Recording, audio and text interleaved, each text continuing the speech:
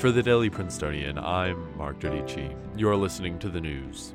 Yesterday, the Senate approved a historic stimulus bill. The Islamic State has attacked a Sikh religious complex in Afghanistan, and fourth-year medical students will graduate early from NYU to battle COVID-19. It's Thursday, March 26th. The Islamic State has claimed responsibility for an attack on a Sikh religious complex in Kabul, Afghanistan, that killed at least 25 before the attackers were stopped by security forces. The attack follows the United States cutting $1 billion of aid to Afghanistan on Tuesday, after Secretary of State Mike Pompeo failed to broker a peace deal between rival leaders there. 69 fourth-year medical students at New York University's Grossman School of Medicine will graduate early to work in internal medicine programs or emergency rooms in New York City in order to join the fight against COVID-19.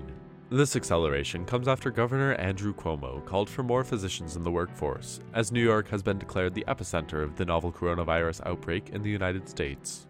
Late last night, the Senate voted unanimously to pass a stimulus package deal agreed upon by leaders from both parties in the wee hours of yesterday morning.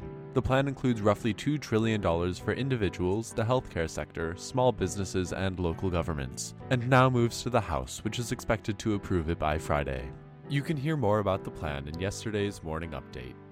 Police in India are using extreme force to enforce Prime Minister Narendra Modi's new 21-day nationwide lockdown to limit the spread of COVID-19. Videos and photos appeared yesterday morning of officers using batons to beat those breaking the strict regulations, which include policies keeping people off the streets for all reasons.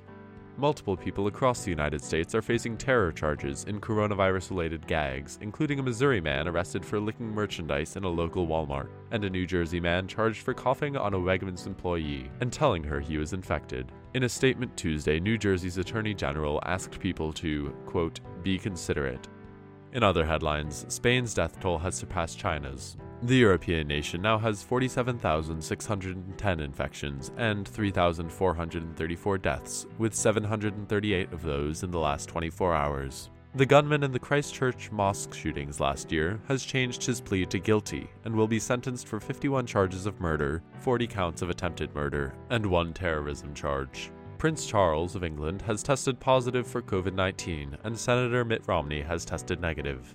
If you're in Sullivan, Kentucky today, you can expect sun with some clouds, with temperatures starting in the lower 50s before climbing to the mid-70s and staying in the upper 60s throughout the night. You might have noticed that Sullivan, Kentucky is not Princeton, New Jersey. With students scattered across the globe, we've decided to pick a random city every morning to be featured on the weather. That's all for the news today. Today's episode was produced under the 144th Managing Board of The Prince, and our theme was composed by Ed Horan, class of 22.